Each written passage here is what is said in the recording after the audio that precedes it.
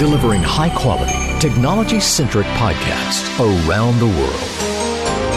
This is MunchTech.tv, taking a bite out of technology.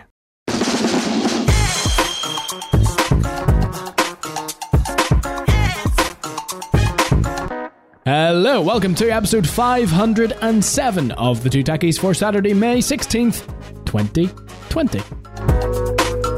This is the show where we talk about the week's most notable technology stories in around an hour or less with Aaron Fisher and myself, Jimmy Bunting. Come together once a week to discuss, debate, converse, scrutinise and explore the world of tech. On this week's episode, secure email turns out to be not so secure after all. Why would the FBI want to know what you're looking at online without reason? And Elon Musk gives Tesla employees an ultimatum.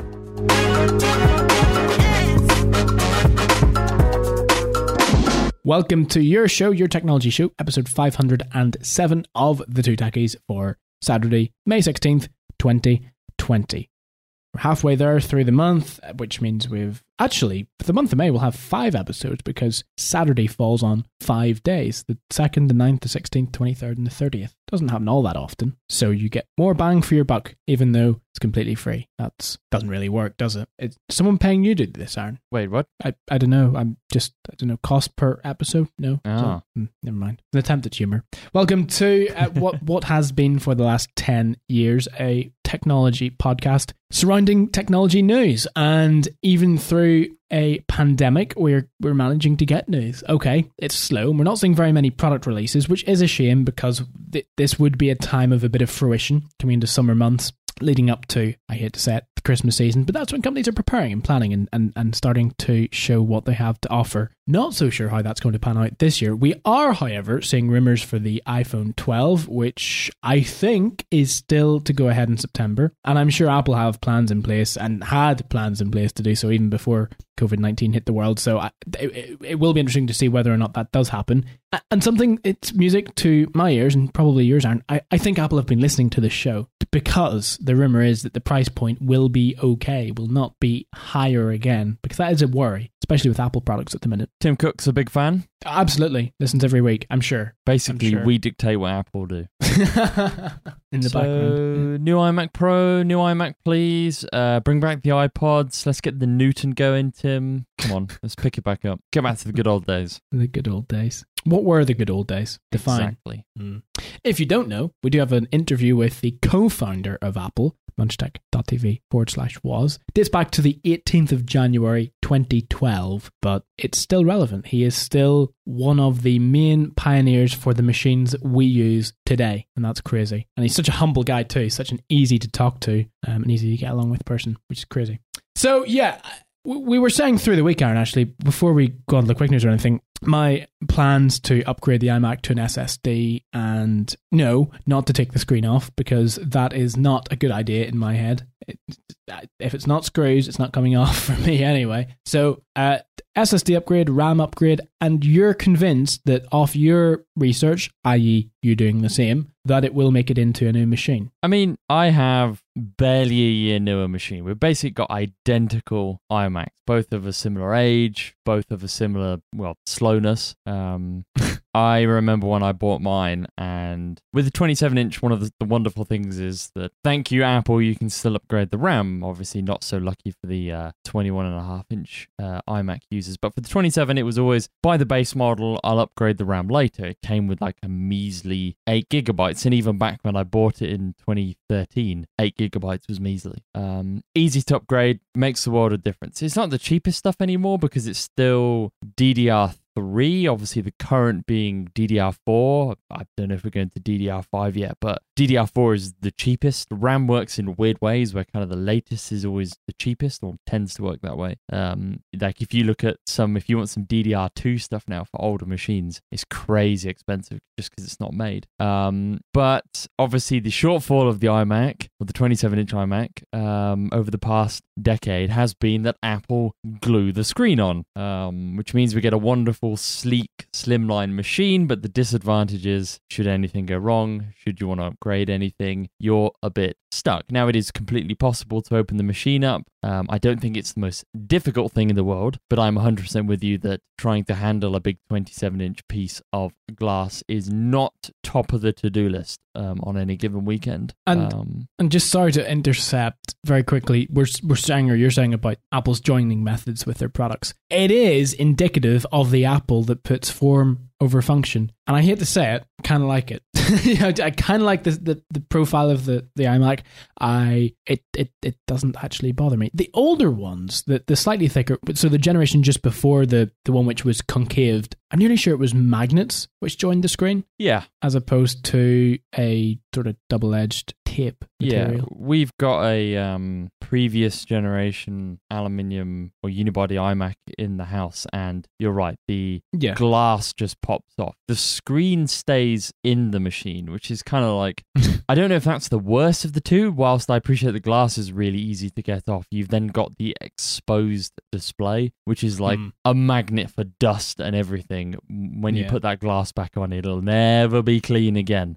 So to pull the display off now, which is obviously bonded just like the iPhone, it's bonded to the glass. It's a lot cleaner, but you're right, you have to, if you want to take it apart, you have to buy new sticky as well. You can go to iFixit and they'll sell you the correct shape gasket and whatnot to go around the outside. It's a process. We're not making excuses here that, Apple are a wonderful company. It's a process that stinks. The iMacs have, to be fair, even all the way back to the original G3, never been the easiest to update. The G3 obviously had the advantage that you could see into it, but that didn't mean it was any easier to open. Now, it was all screwed together and clipped together, so completely possible with a little bit of elbow grease to get into. It progressively got more difficult when the white iMacs came along. The G4 was a bit of a pain. To get at the components in the bottom was really easy. You just undid some screws and the little kind of clamshell bit just came off, but obviously the screen being mounted on the arm separately was a slightly bigger pain. But upgrading a disk, upgrading the memory was a piece of cake. When we started to go to the G5 shape, which is when they became the shape that we know today, you had to start unclipping things. You used to have to put pry tools in the back. There used to be slots in the back that used to kind of pry the front off with clips. Whereas basically Apple, over the years, they moved to magnets and then they decided just to glue it together, which is a huge pain in the ass. But yes, external SSD, plug it in by USB. You're not going to get like MacBook Pro or iMac Pro or Mac Pro speeds out of it. You're not going to get anywhere near that 3 gigabits per second read or write. You're barely going to get 450, 500 maybe. Yeah. It's still a SATA 3 or SATA 6, I should say, connection in the USB caddy, and then you're limited by USB 3, which is 5 gigabits on these machines. I think you have USB 3, don't you? If you're then limited by USB, has to go, it's not a direct controller, has to go through USB interface, so you lose speed at every point. But 400 or 500 megabits per second read or write is still a hell of a lot faster than the 80 or 100 that the hard drive will give you at best. Yeah. I cannot express to you the difference. It makes it feel like this machine is 7 or 8 years old now. It makes it feel like it could go on for another 7 or 8 years. Yeah, they're still. The thing is, the components inside, it's a Core i5. It's very well designed, and in terms of the other pieces in the background, there are no issues with them. And supposedly, can or can't vouch, Apple have continued to optimize their operating system to run on the systems. So yeah, I think apart from the RAM and the hard drive, really, correct me if I'm wrong, Aaron, but the other components still have a bit of life and future-proofness in them. Yeah, the i5, whilst I don't know about yours, this is a quad-core i5. It's fast and it does everything you want it to do, but there's no getting around it. It is like 6 generations old or something like that. Like it's the 4th or 5th gen, and they're up on the 10th, I think now. It's by no means a new chip. The graphics, mine's got an NVIDIA chip in. I don't know what yours has got in. Apple don't work with NVIDIA anymore. So there is always that risk of, if they decide to drop NVIDIA entirely from newer OSs, then things could get a little tricky. Maybe the slight advantage of something like the Mac Pro existing is Apple, instead of kind of consolidating the components they use, they all of a sudden have to work with more and more widespread different ones, which may help us kind of older computer users. I think the only thing we're going to face is the fact that Apple will end of life support with the OS at some point. But you have to remember, it's basically, I from what I understand, is in the macOS installer, there's like a little, we'll call it a text file, just for easiness, that basically says it doesn't work on these machines, and that's what stops the installer. People have found a myriad of easy ways to just remove that, and then it'll install on a machine perfectly fine. Obviously, you take hardware support and things like, and software support into your own hands at that point, but I don't think people have had any major issues. One of the big advantages of, I think, the Apple platform is, these machines weren't cheap. I think a 27-inch iMac today is like 1,700 quid, and it is not good value for money. It comes with far too little memory, still comes with a spinning hard disk. All of these things just don't make it good value. There are rumors that a refresh is imminent, maybe even a slight redesign, but whatever. The machines aren't cheap. I'm well aware you can build a PC you can take your 1,700 quid and build a much better spec PC, but these iMacs, like you say, they're just trucks. They just keep going. They're power efficient, which is a lovely thing. That's the thing. It's like, I don't think when people go, you could build an equivalent PC to your iMac, it's like, yeah, but this iMac takes like no power. It's great on the electric bill each month, and it's a display and a computer all in one, whereas a PC just sucks like hundreds of watts of power, whereas the iMac uses like 60. A big thing on Apple products is just that power consumption, something that goes overlooked massively. But yeah, and I'll only get better with as you get newer and newer on the machine. But yeah, you need to get some more RAM in your machine, get an SSD. macOS is dead simple to tell it to boot off the external SSD, and you'll be away. I'm going to go off the AFQP program when I put the SSD in. What is AFQP? The Aaron Fisher quality promise. Ooh, I like it. If it doesn't meet my standards, I get a refund. Promise. From you. Promise is, I would like it to be AFPS. Well, there isn't that Apple file system. Because I would Aaron like it Fisher. to be promise suggestion.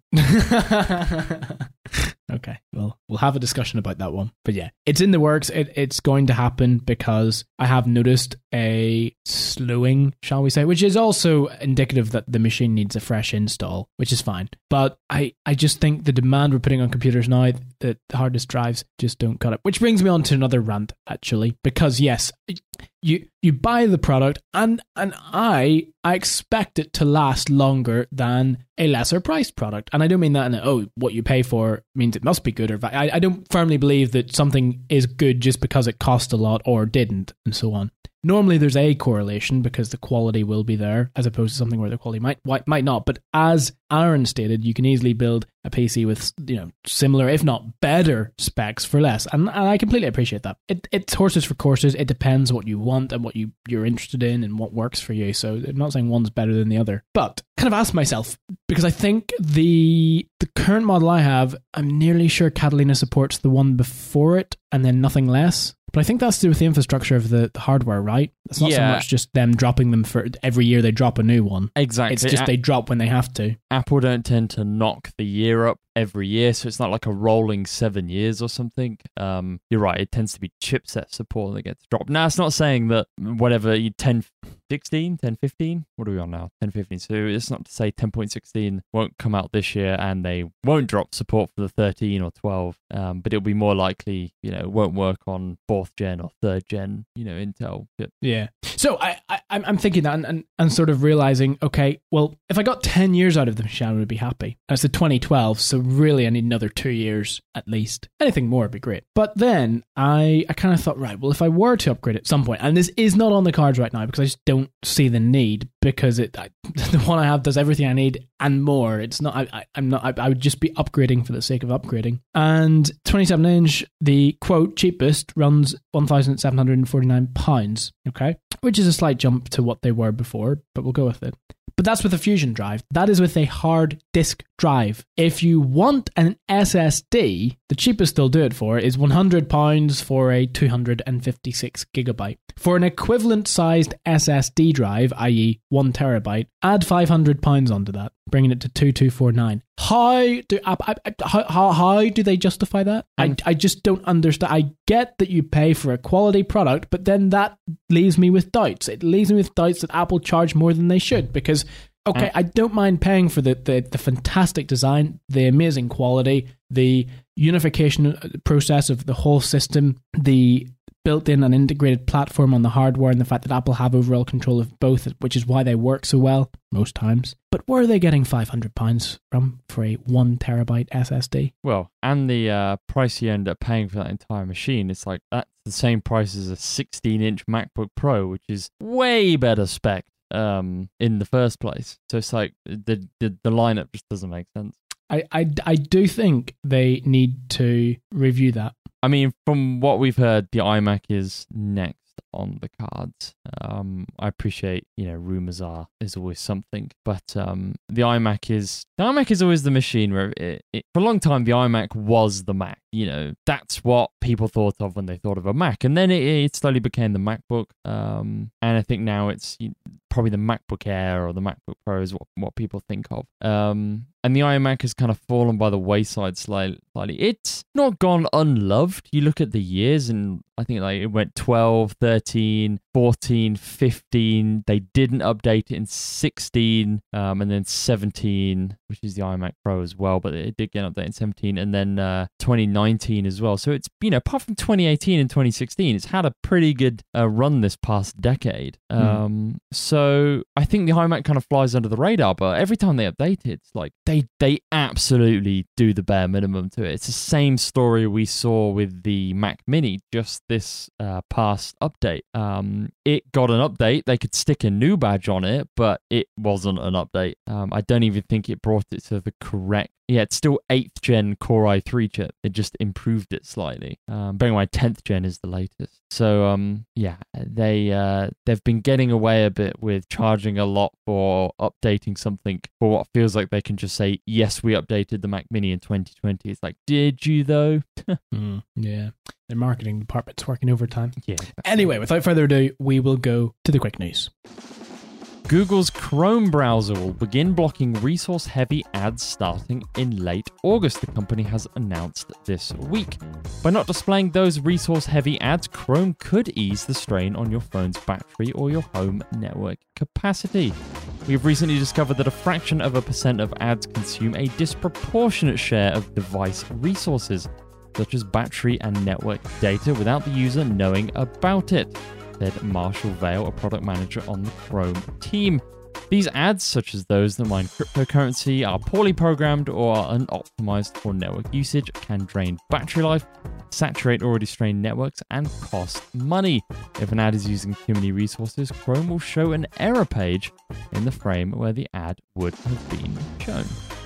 The average broadband speed in the UK rose by 18% last year. Regulator Ofcom says the annual home broadband report says the average home speed is now 64 megabits per second, up from 54.2 in the year before. The 18% boost is in line with the growth in previous years. Data for the report was gathered in November 2019, but updated with changes during the coronavirus lockdown, when speeds fell by approximately 2%.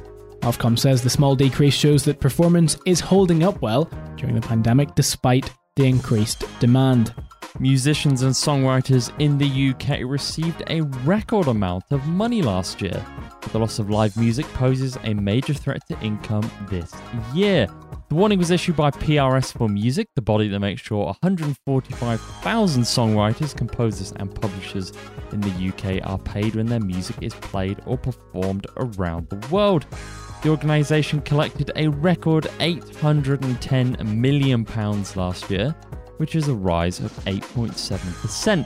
It did, however, say that COVID-19 would result in an inevitable decline in 2020 and 2021.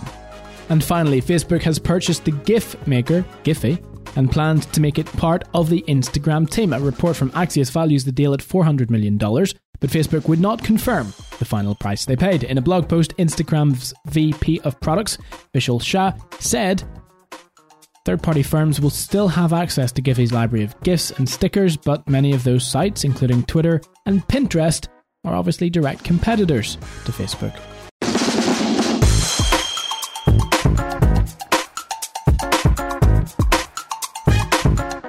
Here's an interesting discussion. We're going off on so many tangents. So I think I only asked a few weeks ago because I kind of realized on my MacBook that the battery was sometimes draining quicker than it might or should. And I am using Chrome, and I do question whether that's part of the problem. And you sort of said, well, I haven't used Chrome for ages, i.e. you. I haven't used, aside from to do the obvious website testing when I build a website, I haven't used Chrome in years. I've bounced around between Safari and Firefox over the past probably like 3-4 years, and I've settled on Firefox for must be a year or 2 years now.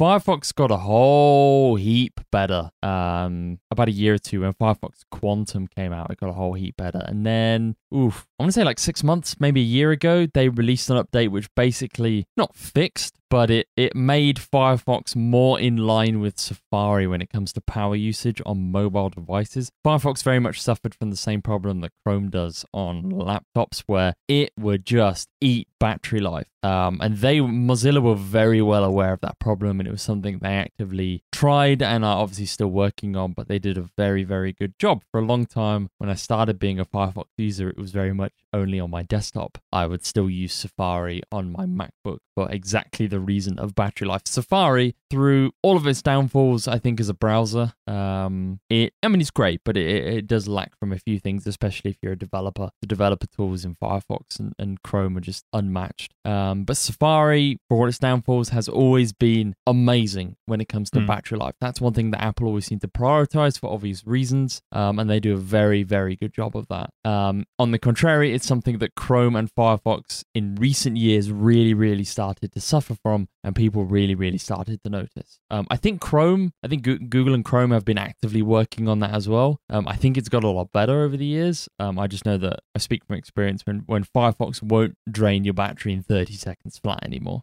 Fair enough.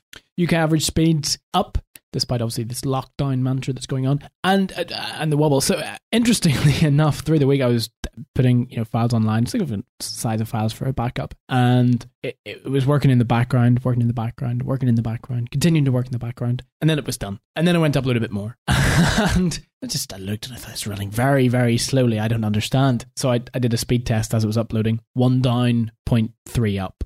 Oh, is this what it's become? And then I reset the router and it was fine. It was back up to, 70 already down and 20 up or whatever. I kind of thought this is what we had years ago. I was going to say, do you remember when we were excited about like getting updated to like 10 megabits a second? Yeah. It's like 5 was amazing. I think anything more than 2 or 3 up was just out of the world. Oh yeah, I think for years, I don't know about you, but for years when we started the show, I think like 3 megabits per second up was like the maximum on this end. Bearing in mind it's not that much better now, but yeah, priority is given to downstream. It's indicative of the reliance we put on that technology now for everything, for streaming, for storing data online, for uploading, for social media, for everything. And everything we put online has increased in size and quality too. Hence that increase of the technology. So the two work hand in hand, really. One has to improve for the other to go up, and that's innovation. So it's good to see. It's also good to see that the average speeds are increasing because the UK has been staggered for years. There hasn't been the developments that there could or should potentially have been, but it's good to see the general upward trend is up. Not so sure about America. America is, and I hope I'm not speaking out of turn, but from what I know, is very state specific, very geographic specific. In one area, you could have amazing out of this world space, and in other areas, you could fail to get a dial-up connection, seemingly. And okay, maybe I'm exaggerating a bit, but there is that general, and that's just the issue of size, the sheer scale of the country and the landmass. But you would think in 2020 we'd have the solutions to these problems by now, right? I mean, directly in 2020, I think we have bigger issues to solve as the world. I don't mean right now. I don't mean working on it. I mean by this point we should have. And it's obviously not helped by the fact that they're increasing internet speeds when it comes to mobile, and people are like, no, I'm going to burn it down. That is true. Incredible. But it is. is. We've spoken so many times over the years about internet speed. It comes up, every so often. I know we've always made the comparison between the States and here, but specifically talking here, it is getting better. It's getting hand over fist better each year. Each of the big players, Virgin Media, BT, we spoke in great depth about how it works last week. They make huge strides in increasing everyone's speeds for free or for relatively low cost every year. You could have started on a package of 10 megs 10 years ago, and more likely on Virgin Media, you're going to be in the hundreds now, probably through very little to no price change. It's just such a big competition that increase is mega. An average of 64 megabits per second across the country is pretty incredible, to be honest. Obviously, I assume it's of a relatively small sample size dotted around the country. Obviously, they can't get everyone's speed. But 64 is decent. 64 is good enough for 99.5% of people in this country, I think. And most people don't need an upload to match that at all. There are obviously us who would like an upload to match that, or to even get anywhere close. But most people will do fine with the speeds they seem to be getting. Yeah. Something which actually popped into my head. I think I saw an advert for Tidal through the week, the lossless music streaming service, and was looking at the comments in said advert, and people were sort of saying, well, if you want lossless music, buy it from the artist directly and actually give them something for it, and so on and so forth. And yeah, I kind of agree. I don't see the point in lossless streaming at this point in time. Maybe I'm outspoken, but I think the normal files do just fine. No, I'm speaking for general use cases. I'm not talking about if you're really sitting in a perfect room with studio grade speakers and an absolutely perfect soundproofed environment. But you just that's exactly it. You just sort of contradicted yourself. Like, Tidal isn't for you then. Tidal is for the people who do want to experience music. So you may not see the point in it, but you're also listening on, consumer grade audio equipment. Whoa, my speakers are good. Whoa. Still consumer grade though. Whoa. It's like AirPods. No, I know. I'm not joking. Yeah. I know. But they're advertising to me. They're advertising to consumer. They're advertising to plenty of consumers, as was evident in the advert, which had plenty of comments underneath with two types of people. You had the I love audio. I am into every detail of audio. It must be lossless. It must sound perfect. And I will notice the difference in 320 kilobits per second versus 128 versus lossless, which is fine. But those people were very against Tidal in the fact that they said, buy the music from the artist. Give them the money. Don't use a streaming service to stream lossless, which is okay, I get it. Or then there was the consumer who said, well, I'm just using Spotify or Prime Music or whatever. I mean, I think... And the point is, it wasn't so much me thinking about that. I wasn't really... I sort of thought, well, yeah, because I've tried Tidal before. And in some ways, you could notice slight differences if you really look for it. To a non-trained ear, of course. But more so I was thinking about royalties and thinking of how music streaming services have worked for the good and the bad of artists, because they have helped artists who would never become anything or be discovered in the past. And that's not in saying they're not any good. That's in saying just there wasn't... People wouldn't have bought a full album from someone if they didn't really like their music or didn't already really know they liked it. That's how music worked years ago. You bought the CD knowing, I love that artist. Whereas now you can listen to anyone's music, discover undiscovered artists who then become discovered and become very successful out of it. But then it doesn't work for the big guys. Well, it does, but it doesn't work in the fact that they don't hold the monopoly on music anymore. It's not just those people who people listen to. So the royalties become a bit more, not evenly split, but more saturated with more artists, I guess. And I just hope that continues to suspend them and help them, rather than it being split across so many artists and then them not getting the funds or royalties they need. But this is great to see that they reach a record high. That's what we need, and I think that's encapsulating and bringing streaming, because when streaming first came out, a lot of artists were completely against it, hell-bent against it, because they thought, rightfully so, what's in it for us? So seemingly the industry's done something to make it for them. Would that be a fair enough? You're into music, Aaron, is that fair? Yeah, I mean, streaming still sucks. Sorry. You're into music, Aaron. You did buy vinyls when I was with you a few months ago. Sorry, I had to drop that in. I don't own a vinyl player. I just like vinyls for the wall art. I want to get that clear, because I have like a whole... Yeah. I have a whole stack of brand new ones still in their box because I don't have anywhere to hang them. It's got that bad. Yeah. But anyway, streaming sucks for the artist. It almost sounded like I was just going to say streaming sucks. I love streaming. I'm with you 100%. It allows me to discover so much new music that I wouldn't necessarily do any other way. So whilst I'm only giving the artist peanuts, I would be giving them 0 before because I wouldn't know about them. So it's a double-edged sword. What I do often do is a band I really like, an artist I really like, if they're coming out with something new, I will pre-order it, I will buy the physical copy. I have so many CDs and some of the vinyl stuff is from pre-order. Basically stuff that will never get played, but it's like a way of supporting the artist. I'm just going to add it to my Spotify playlist.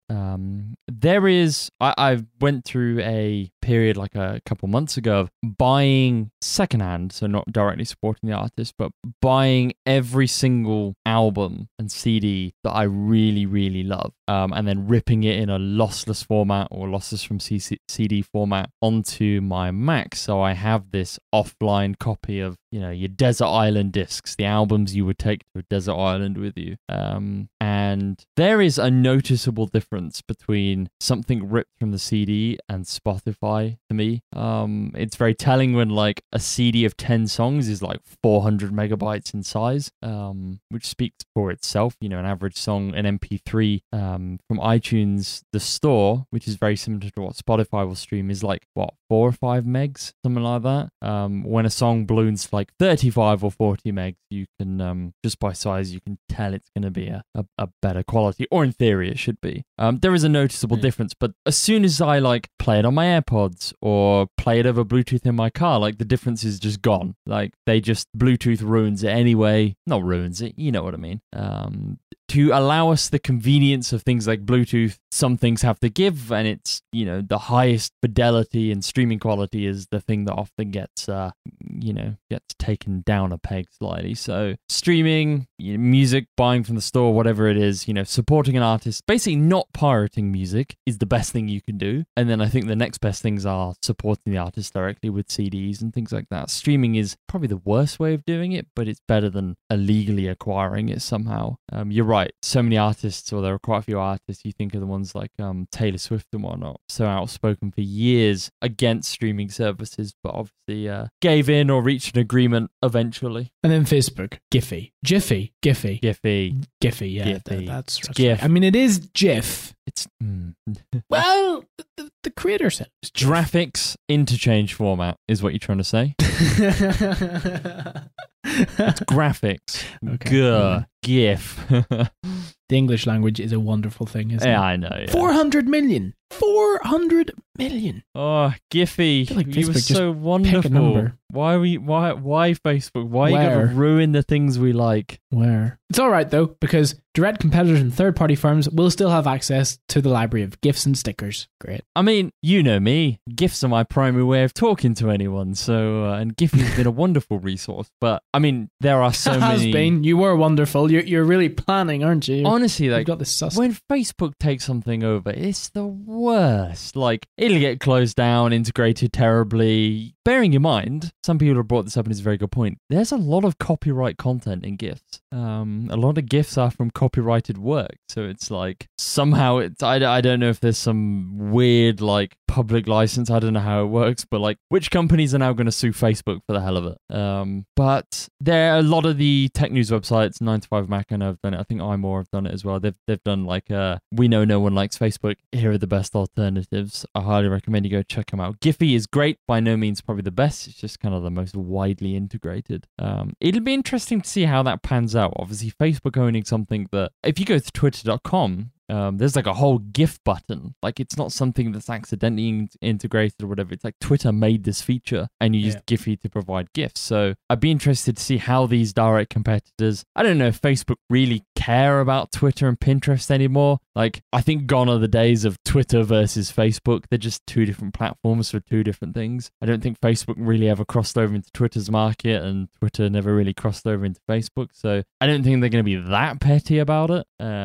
Maybe Pinterest and Instagram have a little bit of conflict of interest. But yeah, it'd be a shame for Facebook to start ripping it out of everything. On the flip side, if you're a developer with Giphy integration, maybe now's the time to start looking elsewhere, because this is where Facebook start going, we're going to use this to track everybody, because that's why they buy stuff. Why else would they? Well, yeah, exactly. Why else would Facebook want a very popular app which is used to send stupid photos that move to one another. There's really no value in it for them. Stupid. And I don't mean it was a figure of speech. I'm offended, much as the Mr. Graphics.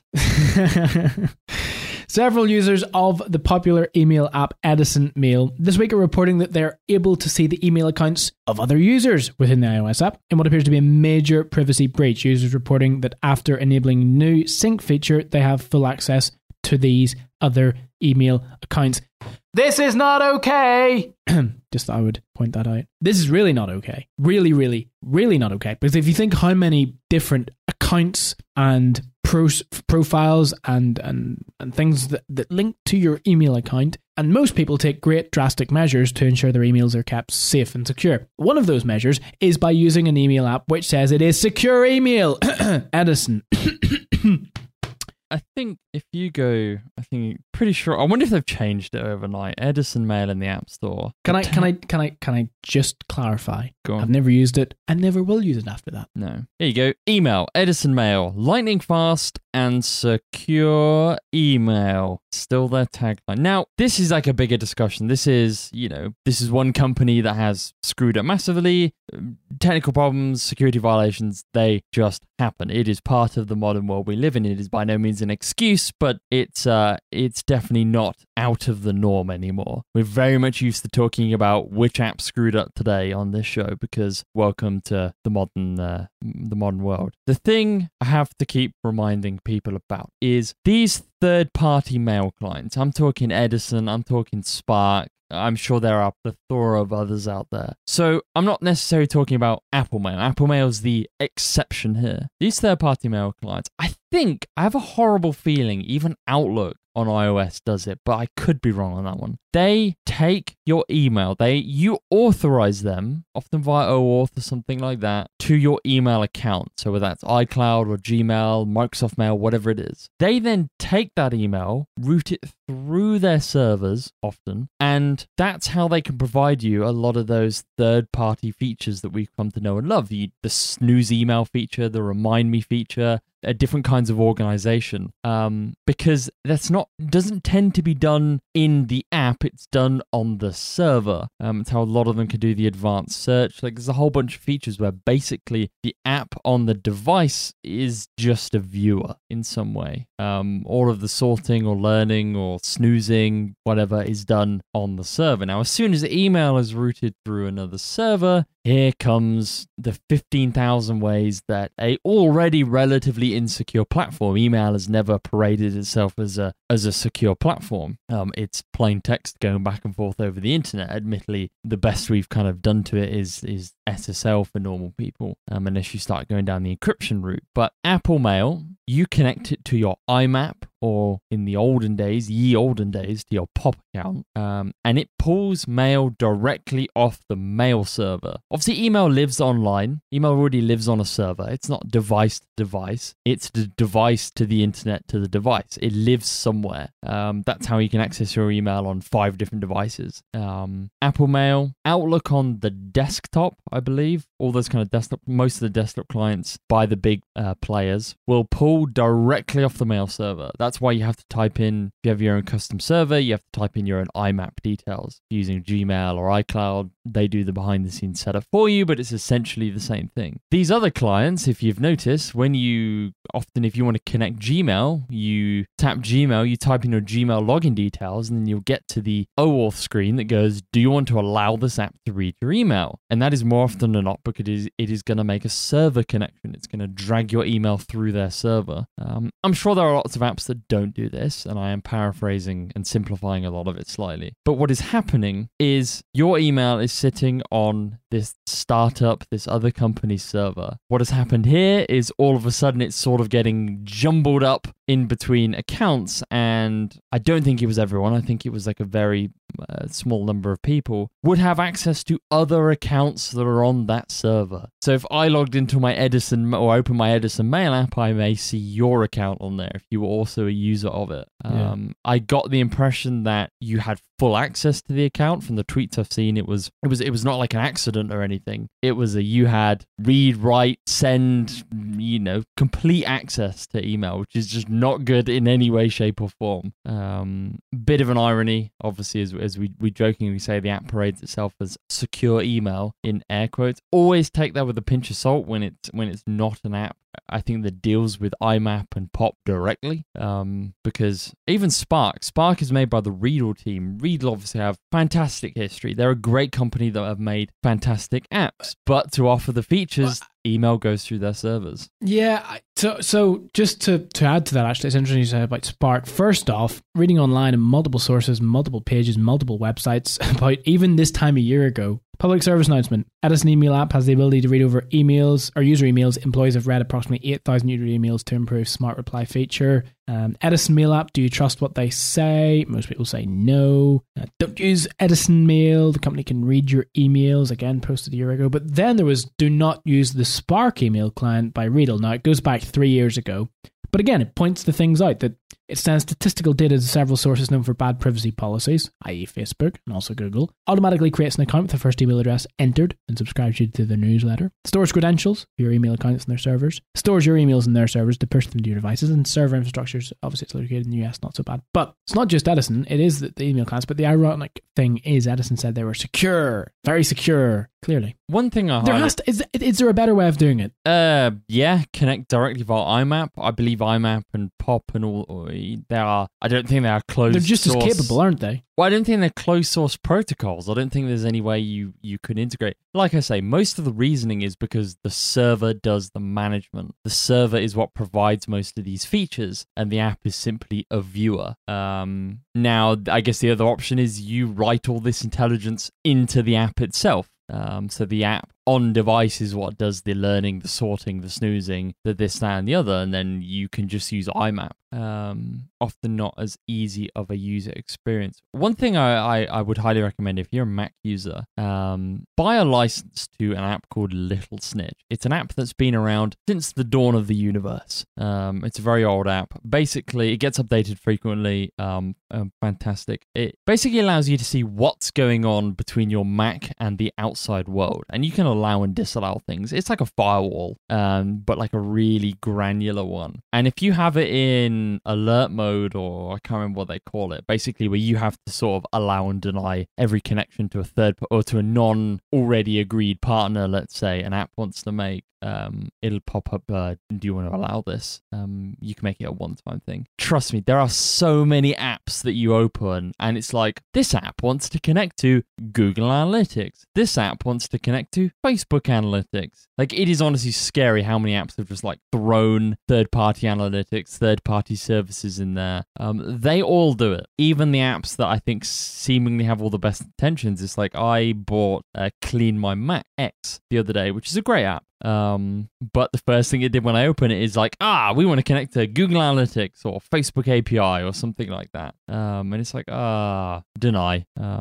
Email clients have done that. I think when I did have the Spark app on my Mac, I remember opening Spark and Google Analytics is one of the things. I don't know if they still do it. Obviously, you don't have that control on iOS. Maybe you do on Android, I don't know. But you definitely don't have that control on iOS. On the Mac, you can block it from making those connections to the outside world that you don't want it to. On iOS, you just kind of got to suck it up. I don't think they've really said too much about it either, Edison, just yet. I mean, it's a little bit of a one of those PR, I guess, times where disasters. It is a disaster, but it'll be in the 24, 48-hour news cycle. Like, it'll be forgotten about in a week's time. I use forgotten about in air quotes. You know what I mean?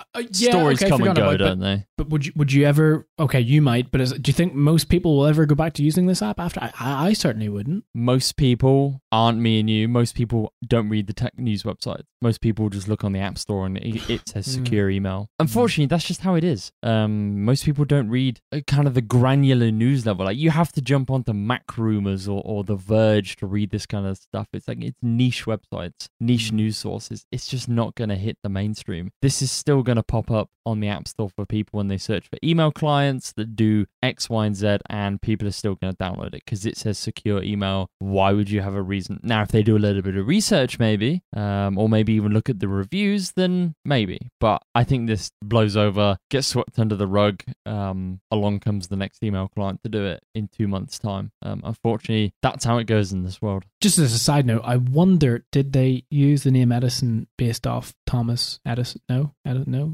I would that just absolutely assume so. Yeah, I was going to say. Speaking of email and speaking of privacy, there's currently a measure which is currently in the middle of going through Senate, trying to pass it, at least certain Senates are, that would allow the FBI to collect Americans' web browsing history without a warrant. It's expected to vote on Wednesday to renew the 2001 Patriot Act, and Mitch McConnell is pushing an amendment to the law that would expand the FBI's surveillance powers. An amendment proposed by McConnell would, for the first time ever, let the FBI collect records on Americans' web browsing history and search histories without a warrant. Another amendment, drafted by McConnell, would give the Attorney General more oversight of FBI investigations into political operatives, like the recent FBI investigation in the Trump campaign. And a bipartisan group of senators proposed a measure to block the FBI from accessing people's web browsing history without a warrant, but it failed by one vote last Wednesday. So Senate Majority Leader Mitch McConnell is pushing forward with an amendment that would essentially give up privacy in some respects, give up a significant part of privacy. I mean, what need would they have to collect everyone's web browsing and search histories? It's far easier to do mass surveillance. They don't want to see your specific history. I imagine if they can get a hold of a subset, a group, everyone's history, even if it is, let's say, anonymous in some way, then you can do learning on it. I don't know. You can look for specific keywords. All stuff that I think how do you say this non-politically? All stuff that you maybe look at on the surface and go, I don't see why that's a bad thing. I've got nothing to hide. Unfortunately, when anything privacy related comes up, the worst possible thing to say is, it's not a problem if you haven't got anything to hide, because that's not how it works. It's a slippery slope from then on out. Everyone has something to hide in some way. Everyone's doing something wrong, probably, even if you don't realize it. Like, it's just a terrible, don't give up your privacy because you think you've got nothing to hide. It's the worst possible thing. I've seen a lot of people comment on this week that this feels like it's just going to kind of go nowhere because it kind of is unconstitutional in America. It feels like it goes against a lot of things and is a bit of a waste of time when it comes to a law. I get the impression Mitch McConnell is not the most liked human being on the planet, especially in America. Every time I was looking for what the general opinion is on this yesterday, it's like I was wading through the comments that were personal attacks on him. So I get the impression this isn't his first rodeo when it comes to this type of thing. Not to defend him at all. It does sound like not a great thing. Again, VPN subscriptions, they're about to go through the roof, aren't they? There is just a lot of this going around at the moment. The UK won't be surprised if they try something similar. The UK have very similar, we talk about it all the time, how they want to make it so they don't have so many barriers in the way between your data and when they want it. The whole thing on this is they can currently get your browsing history, but they need a warrant. Basically, I assume they need a judge to sign off on their reasoning to get your browsing history. Whereas what they want to turn it into is that they don't need to do that and they can just skip it. Maybe to make their lives easier, maybe so they can mass collect it. We don't know. The annoying thing is that people like him, obviously not directly, but they'd get our browsing history, but I want to see theirs. Can we request his browsing history? I bet that'd be interesting to see. You probably wouldn't want to. Yeah, it's like talking to people who don't have things to hide. But yeah, someone in the comments makes it, let's do a trial run with the family of all the supporters of this bill first. Very true. This is not how the internet should go. Every time this stuff comes up, whether it be DE bill, net neutrality, whatever it is, it's the same point we bring up of why should the general consumer have to give up their privacy? I appreciate that a lot of tools we have these days make the lives more difficult for intelligence agencies, more and more a reliance on encryption and things, which just makes everything more secure for us. We've heard so many times where governments want to ban encryption, and at its simplest, at its core argument, we're always like, okay, so our online banking should be open to everyone then? Like they're so like they've got their like horse blinders on, haven't they? Like they're looking at it as, but terrorism is like always the argument they have to make. But it's like, okay, but removing this allows the hackers to gain access to that. It's just like just a whirlwind of problems and things, reasons why it shouldn't happen, just to solve this one tiny issue that might make their lives a little bit more difficult. I'm so split on anything that comes to this, because, and I don't mean split with decision, because I never stray from the fact that encryption should be intact. It should be integral. There shouldn't be a backdoor, because it doesn't work. And I know that from a technical standpoint. So it's not, I get how that would be handy, and I completely appreciate the difficulties that law enforcement agencies worldwide have when it comes to combating crime, online crime, fraud, terrorism, the entirety of it. But and I don't think any law-abiding citizen, anyone who doesn't have anything to hide, wouldn't agree that it would be great in an ideal world if they could just do it for those who they needed to do it for. But sadly, again, that doesn't work. That's not, in an ideal world, that's not the process. But then on the other hand, I mean, you think about any other process whereby, for example, a house, if a criminal is living in a house, which typically they will, to enter the house, a warrant is needed. To do certain things, you need permission. You don't just go in.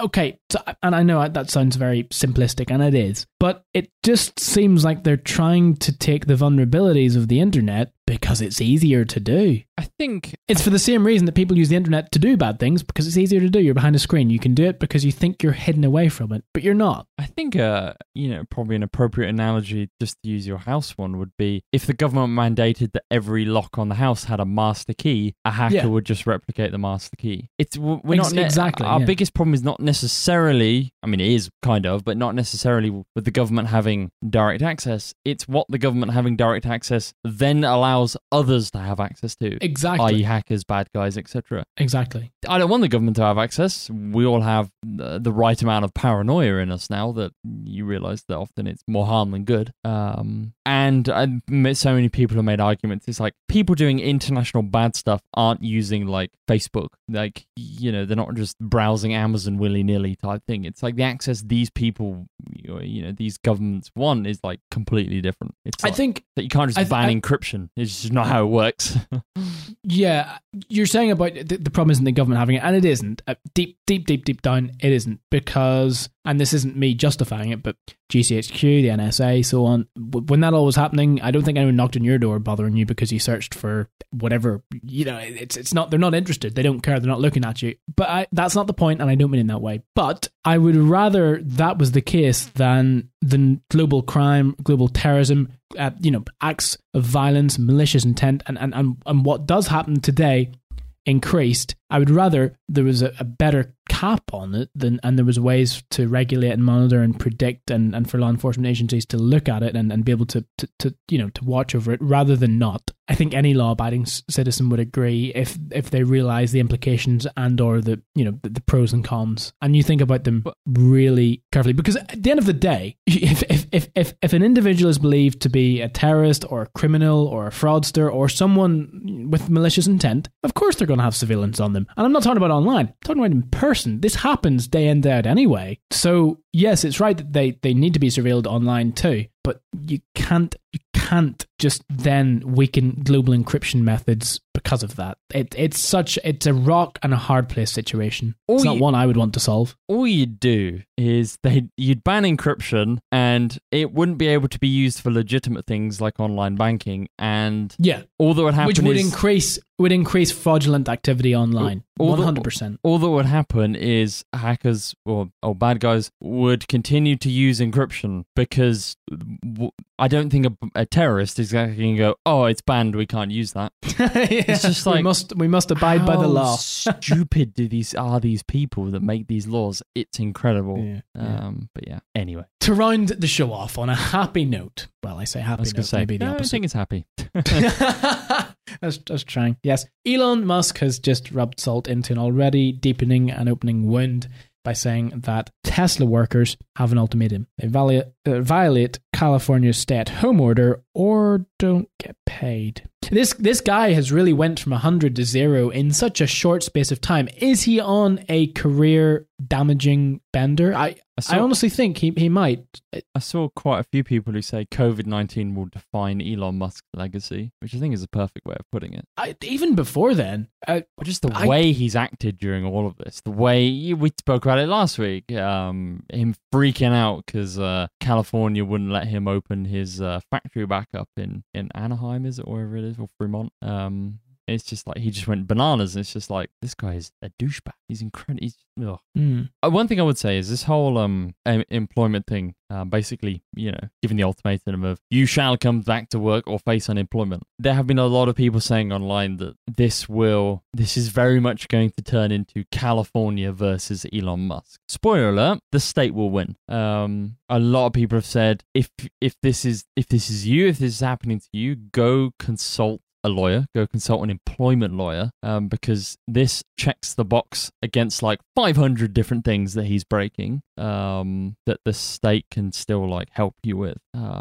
Like, don't take this and roll over and just accept it. It's because he says it. I think someone was pointing out there's like often laws about, threatened, however it is, like, joining an unlawful scheme type thing, or unlawful practice or whatever it is. There's like a million reasons to go consult. If this is you, go consult a lawyer, go consult an employment lawyer, because he can't get away with this. He just it's absolutely unacceptable to say things like this. I think his direct quote is, if you do not feel comfortable coming into work, you can stay at home and will be on unpaid leave. It comes from an email obtained by The Guardian from Tesla's management to its workers.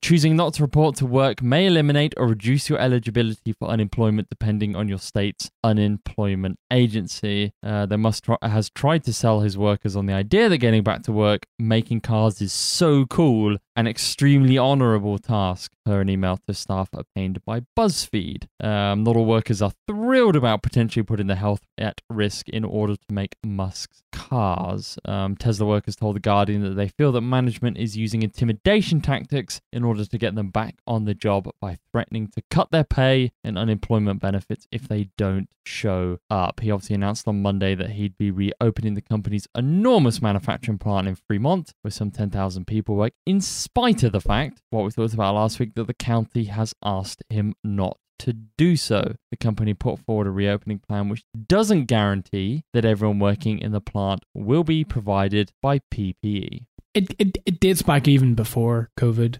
So 2 years ago, he didn't want his employees to unionize, but the employees wanted to. They said that the intense pace of production at Tesla is hell. The company forces them to work. It's wearing them down. It's causing them physical injuries. They're sacrificing their health because Tesla cannot produce a well-functioning auto production system that operates at a safe and reasonable pace. It's okay, though, because he urged his workers not to unionize and promised to provide them with free frozen yogurt. They listened to him. This is I genuinely think he just sees it as him and them, that he's above it all and he can do what he wants. And I absolutely have lost total respect, confidence, admiration, or anything I had for the guy, in that he's created multiple successful businesses and entities which are separate to each other. That doesn't really matter. There's a reason it's referred to. He doesn't understand how to treat his staff. Doesn't understand how general, normal day-to-day things should work. And doesn't clearly have a filter. He's just, there's so many instances. Everyone makes mistakes, and mistakes are mistakes, and people learn from them, and that's fine. And making many mistakes, also that's fine, because again, if you learn from them, but clearly he just doesn't get it. He's dangerous. He's dangerous to his own company. I think the shareholders know that too. There's a reason he's often referred to as part of the PayPal mafia. Obviously, being one of the co-founders of PayPal. PayPal are known to not be, or were never, a nice company. I don't believe they were nice employers. I don't believe they were particularly friendly. I think they were like a shark in the industry in a bad way, just from stories we've heard. So also, you're right. I just don't think Elon cares about the law around him. I think he just sees like the state his factory is in is just like an inconvenience more than anything. I don't think he's respectful. I bet taxes are just like a hindrance. He doesn't see the bigger picture. He doesn't get that, health and a great economy, paying your dues, like all that type of stuff. I just don't think he sees any of that. I think he just has tunnel vision. I think he just has like sporadic tunnel vision because it's like 800 different projects at once. He's the king of making promises that just, they happen, but like 18 years behind schedule. He is not, I think after this, I think you can say he's not a good human being. Well, yeah, more so, forget the business practices, forget anything about it. Yeah, just down to the core level. Exactly. And I don't say that lightly. I really don't. I think you have to take everything with a pinch of salt when you read it and make your own opinions on people as you find them, but clearly there's just something not right. And more the fact, security fraud being committed, smoking weed in a podcast as a global influencer, especially an entrepreneur and influencer to younger children. I just don't. I just don't augur up with his qualities, put it like that. Imagine if Tim Cook or Satya Nadella stooped so low as to go on Joe Rogan's podcast and then smoke weed like that. Imagine the impression that would give. Like, can you imagine Apple or Microsoft or Google doing that? Like, it's just a different way. Elon Musk just plays in a children's world. It's just as simple as that. Yeah, companies do have clauses in contracts which state that you represent the brand, especially from a public point of view in such a high position. So I would assume that they would have more sense in them to do that. But sadly, it seems Musk has a hold on Tesla rather than a public trading business. It's still his business deep down. It's clearly, and I don't understand how. I don't understand how the board haven't really done more. They've tried. They have tried. I know they are trying to get rid of him, but need to try harder. It's not even like, it's in our contract that we can't do so. It's just like it's just common sense. Yeah, exactly. Yeah. Which clearly he doesn't have. Alas, we'll end on that note. That brings us to the end of 506. You can find other episodes of the show over at munchtech.tv. If you want to do podcasting, that is, at podcastassist.com. We have a book about podcasting, The Ultimate Guide to Podcasting. It came out a good few years ago, but still relevant. Still help you get to where you want to be. Don't forget our interview with Steve Wozniak, the co-founder of Apple, munchtech.tv/was as well. We have a newsletter, munchtech.tv/newsletter. And if you're listening on your mobile device, munchtech.tv/mobile. Although, thanks to Aaron's great wizardry, our website is fully mobile optimized. Join us next week, 23rd of May. Same time, same place for episode 508. Have a great week. Stay safe, stay sensible. And until then, goodbye. Bye-bye.